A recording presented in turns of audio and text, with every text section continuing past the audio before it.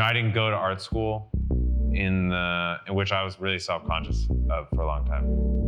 When you walk into Matt McCormick's studio, one of the first things you notice is the art that line the walls and creep up toward the ceilings. Almost every inch of wall space is filled with canvases of varying sizes. While the studio is small and quaint, the space's tall ceilings provide an open and relaxing setting. While dressed and talkative, Matt initially comes off as defiant if not confident. Throughout an afternoon of conversation, one thing notably present is a toothpick. It constantly shifts around, moving from one corner to another, never staying still for very long. The persona we encounter we suspect has long been a work in progress. His work draws heavily from his home state of California, but not in the traditional sense. It's not about palm trees and the cliches of Hollywood, but the renegades and risk takers. Instead, the work is a throwback to the simplicity of human interactions outside of the glamour that often permeates and is elevated on a global pedestal. There's a certain rawness that accompanies Matt's work. It happens to align with the art world itself. You can line up all the right ingredients for a successful career. Going to the right school, showing to the right people, marketing your work. They're all factors that tip into what it means to make a career as an artist. But what determines whether you make it or not relies on more than just an innate talent. It's about how you interact with a quote-unquote market. It's how you choose to develop yourself throughout your career. Historically, you hear that, galleries and collectors, it's all about your CV oh, he has a BFA from here and an MFA from here. And you know what? At the end of the day, yes, that's an accomplishment for sure. I'm not downplaying that, but it's about what you do after that. Because I've met plenty of people with BFAs and MFAs that don't do shit. Growing up, Matt had firsthand access to the world of art. Both his parents were involved in some shape or form, with his dad being a teacher and an accomplished painter in his own right.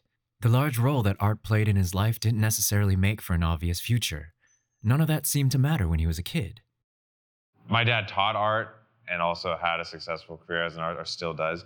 And you're like, you don't want to listen to you're like, yeah, he'd be like, hey, let me show you something on a Saturday. I'll show you how to draw faces today, or we'll do this. And he'd be like, and I'd be like, no, I'm gonna go ride bikes around town with my friends or some shit like that. And so I kind of pushed away, but I definitely grew up going to shows, going to museums. It was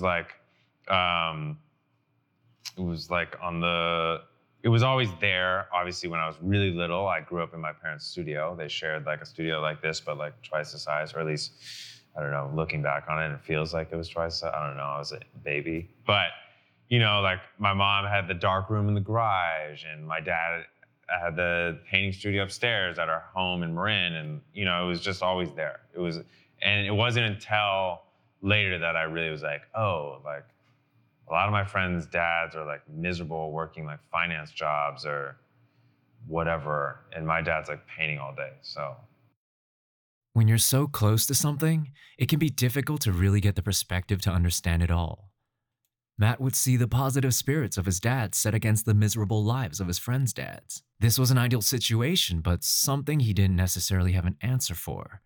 How do you make a career out of this? And then it was another thing where I was grew up watching it, so I was in it, but I also was how do you make that a career? Even though it was right in front of me, I was how does that work? And my first thought was graphic design. That's what I'll do. And then I went to college for a year and realized that was not my path, but Without any real direction or passion, Matt realized within a year that it was time to leave. He would dedicate the next half-decade to late nights and debauchery. I dropped out because I was not interested in learning. I was interested in partying. So I was well, I'm gonna waste my money. So I went and got that out of my system for another 5 years while lightweight continuing education outside of the school system. And now I am learning more than I probably would have learned in school because I am enjoying it. Without any sort of resentment, Matt's a bit embarrassed he enjoys his new life with the books and the passion that accompanies it. But it always wasn't like this. These moments of personal time and clarity weren't always the norm. Matt doesn't shy away from what it was like in his past. That half-decade in the nightlife world might have slowed him down in some ways, but they played a key role in allowing him to find his own. Even I tattooed for years before getting sober, but like I didn't take it seriously. You know, I learned how to tattoo. I worked at a nightclub in New York for 5 years, and I learned how to tattoo on people from the bar and security guards that I worked with and people like that, you know, but it was like the extent of it pretty much occurred after 5 a.m., you know, pretty intoxicated, you know, and so that's why I didn't progress, because it was like putting, you know, blurry glasses on before you do anything, you know, and I just wasn't driven, you know, I wasn't, you know, I wasn't motivated. I think, you know, look, this is nothing to people who do drink, smoke, drugs, whatever, you know what I mean? Fuck, I wish I could do that, you know, but I wasn't getting anything done. And I saw such an immediate change as soon as I stopped, that like all this took off so fast that I was like, oh, clearly that was kind of inhibiting my performance. It's funny how you need to hit the depths of despair before finding a new normal. It's this new normal that would serve as the foundation of his success, first as a tattoo artist and then as a fine art painter. I go home and I sit and I like chill and put some nice music on and I like read, and my books are like my most prized possessions, whether it be a literary book or like a art photo book. You know, I feel like I'm learning more now because I'm excited about it. You know what I mean? And that's not everyone's path. And I have friends that went through the school system that are killing it in the art world and doing really well. And but you know, I just don't think there's one right way to do it. You know. As Matt's tattoo career started to take off, he wasn't about to turn his back on his past. His initial pop came off his tattoo work in the music and celebrity world.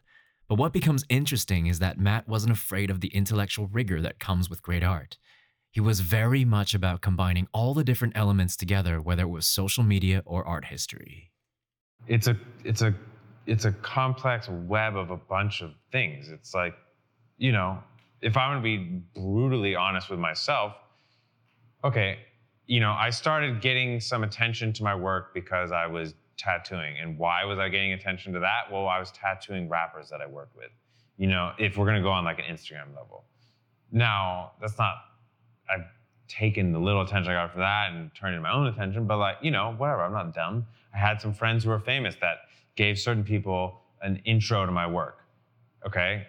So social network has something to do with it, you know? Like we said earlier, you could be the most talented artist in the world. If no one knows who your work is, it doesn't really matter. Okay, so there's that. Well, then you gotta have a foundation below that. So like, you gotta like know some stuff. You gotta like I think it's important to have a knowledge of art history. I think it's important to have a knowledge of what came before you. So, you know, some education is important. How you get that education, I think, can vary. And obviously like talent, but just being a great painter, I mean, most people, we know this at this point, like doesn't mean you're gonna have a great career. There's plenty of people that could take a photograph and paint you exactly what you see in that photograph. And so it looks like a photograph, but that doesn't mean that the ideas people can attach onto. As Matt started to find his footing, it was a sense of what he calls brutal honesty that kept him grounded but also informed his work in the beginning.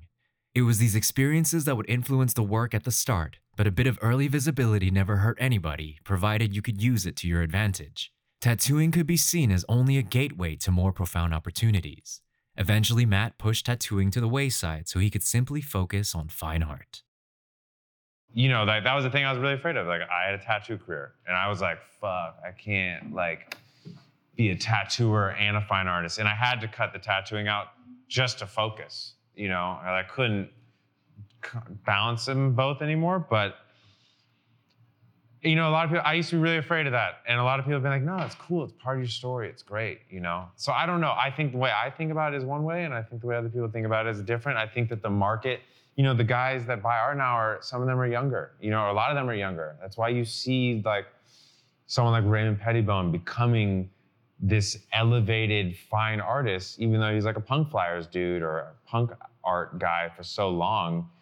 Well, the market is like younger, you know, it's guys that grew up listening to Black Flag and these kind of things. So like, and they have money now, you know, and they want that art. So, you know, it's kind of, the market's changing, the collector's changing, and, you know, but at the same time, like, collectors usually start educating themselves and getting into the more highbrow stuff.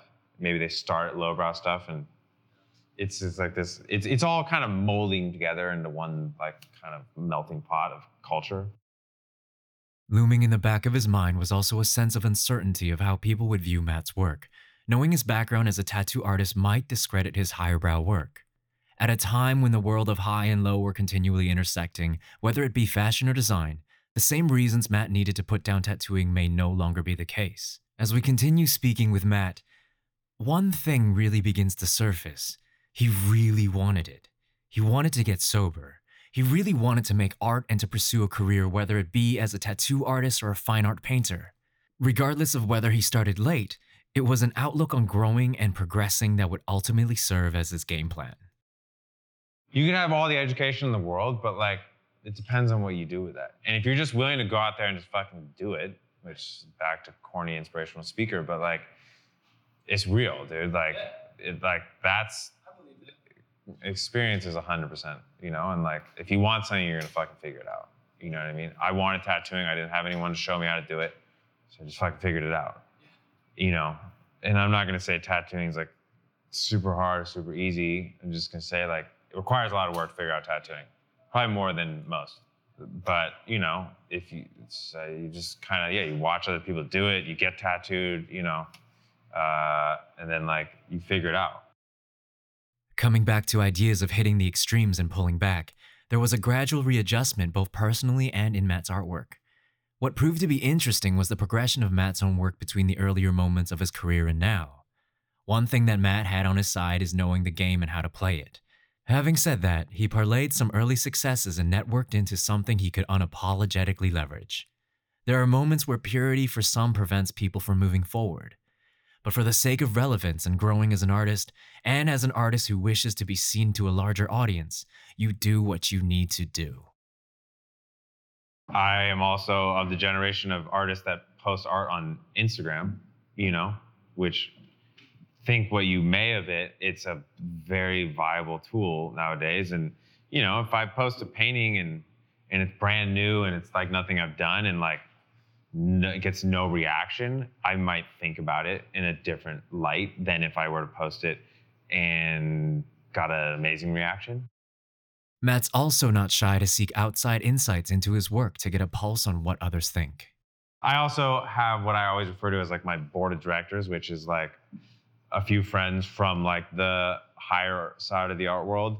One from like a really blue chip gallery and one from like a emerging to blue chip gallery. And then like some friends that are collectors and like several different people, other artists. And I tend to run things by them all the time. I just like to I like to crowdsource like information. You wouldn't necessarily say that Matt lacks confidence so much as having a range of insights into the different vantage points within the art world. While Instagram or peers might overly influence some, it's merely part of a bucket of checks and balances. And I've noticed, whereas I used to sometimes go against what I thought, or that would happen a lot, now I you know, like recently, like my best friend, who I run everything by, he was telling me not to do this abstraction on top of these images. And I was just like, no, I gotta do it. And I probably would have before, like, okay, won't do it. And then of course I sent him, he's like, that's the best painting you've ever done. You know, like, so, you know, I run things by people and I just like, I take it, and with the internet and the Instagram, like I take that stuff too. But, you know, at the end of the day, like you're making art because it's your vision. So like, I can't like 100% let people dictate what I do, but sure, I'm influenced by what's on the outside. And, you know, and also watching friends' careers. You know, I lived in New York for a long time and I was making work, but not nearly to the level. And I watched a lot of friends of mine that were really young, like explode in the art world. And it was like a 5+ year ride for these kids that was like crazy. And I was able to see what happened with them and how things kind of turned and twisted and with the market and then other people, you know, that are older than me and seeing what's happened with them and like what, you know, there's in my family, like what I've seen my dad do and, you know, and other friends. And so I just try to kind of take a little bit of all of that to inform the work, inform the career, inform, you know, all of it, you know, to kind of like make as many educated decisions as I can. A lot of the discussion up until this point is in reference to helping shape the creation of artwork. It can seem quite complex, but the beginnings of the ideas link to more primal ways. Matt's work is anchored by emotion. Human emotion is one of the biggest themes in my work. One, because it's something I feel really comfortable talking about, and two, it's very relatable. I mean, as a human being, we all, unless we're a sociopath, and even them, like we experience human emotion, whether it be loneliness, sadness, happiness, joy, anger, frustration, all these, whatever, the whole spectrum of emotion. And, I've used lyrical quotes in work for years, and someone the other day on the internet was like, these make me feel really sad. And I was like, cool. I was like, good. I was like, better than not feeling anything. This part of the conversation was something that stuck out the most. It clearly defined Matt's outlook on his life and his work. This comfort in the sometimes uncontrollable side of human emotion and the ability to channel these personal moments is what creates such compelling work for Matt. Creating art can be situationally dependent. Your emotional state is what drives the work in a certain way. Self-awareness are the strings to your emotions. One of the themes I've really pushed on for a long time is just like brutal honesty with like my personal experience, like in my work. So like the first paintings I was making when I felt like I was starting to make something worth looking at were these, what I refer to as story paintings, where I was just like taking experiences and then like taking mental screenshots, and kind of like layering those images across the work. And whether or not the viewer was having the same experience that I had during that experience is kind of neither here nor there. It's just that that's what I have, so I'm going to make work about that. And that's evolved over time, you know what I mean? Matt's early work was heavily steeped in emotional baggage. The experiences that accompany his past would be an initial starting point for Matt's first bodies of work. Success wasn't necessarily about connection with a viewer, but rather Matt's own connection with his work. It was clear that the type of work that Matt began with, however dark it may be, would never ever be replicated again. His early work was... Those were all about that. That's what I was basically kind of telling those tales through those paintings. And I was talking to my friend who was like, you should do more of those the other day. And I was like, I would love to, but I was making those right fresh out the gate. And now it's been 4.5 years. And so my memory on the very specific details that are required for those paintings is fading away. So I'm less able to get super deep into those work. But it kind of, it's there. I had a lot of fun, right? And I had a lot of experiences. Someone like 2 days was like, "Oh my God, you've lived so many lives." I've lived one life, but I've done a lot of wild, crazy shit because when you enjoy living the way I was for a long time, you get into some wild situations, and it's great. It's good. It's good for this, for sure. And so, at the end of the day, I look back on it, fond memories. I've had a lot of friends die and things happen, that were dangerous or sketchy, and but I'm still here, so it's okay. I got out of it. It's still very early into Matt's career, and the fact that he's established himself so quickly isn't about any sort of bullshit cliche about being a quick learner. The street smarts and life experiences are clearly an important, if not entirely obvious, part of his work.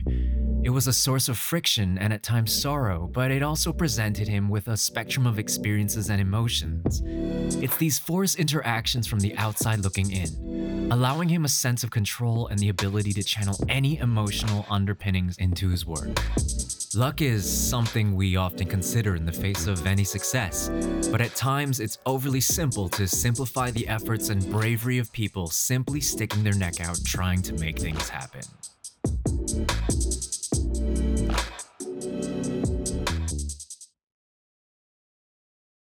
But it's no luck, I put in a bunch of years I've worked every kind of job, from cleaning fish guts off a 35-year-old boat to pizza parlors to bartending to, whatever. I've done a bunch of shit, and, not saying like I'm the hardest working man in the world, but like, I wasn't like handed a silver spoon, and I also wasn't raised poorly either. It's just, there's things can happen the way they happen. And I just saw a goal, and I finally was like, fuck it, I'm gonna go for it, and I'm not gonna sit here and be like, it's hard work and you can produce your dreams if you just, but like really, it is really, you hear it all the time, it's because it's true, in the sobriety stuff I do, it's filled with annoying, cheesy quotes, and I've, over the last couple years, like really like accepted like, oh yeah, there's a reason that they say these like one day at a time and, all these things, because it's true. It's annoying. It's annoyingly true. And the quote you hear from successful people, like follow your dreams and all this kind of shit, like obviously there's more to it than that. But like what I do now that I hope leads me to my success is I just like keep telling myself something's gonna eventually happen so that maybe it happens. It's crazy how educational watching Bob Ross is as a painter. Like, I'm not even kidding. I didn't grow up really watching it, but every once in a while I'll put it on to like fall asleep because it's like fucking visual heroin. That shit is like the most relaxing. It's so calming, right? So calming. His voice is like, just like a warm hug from a 500-foot pillow. But Like you, body pillows? yeah, like he's like little things I've watched him do. Like one that I do all the time is the way I clean my brushes.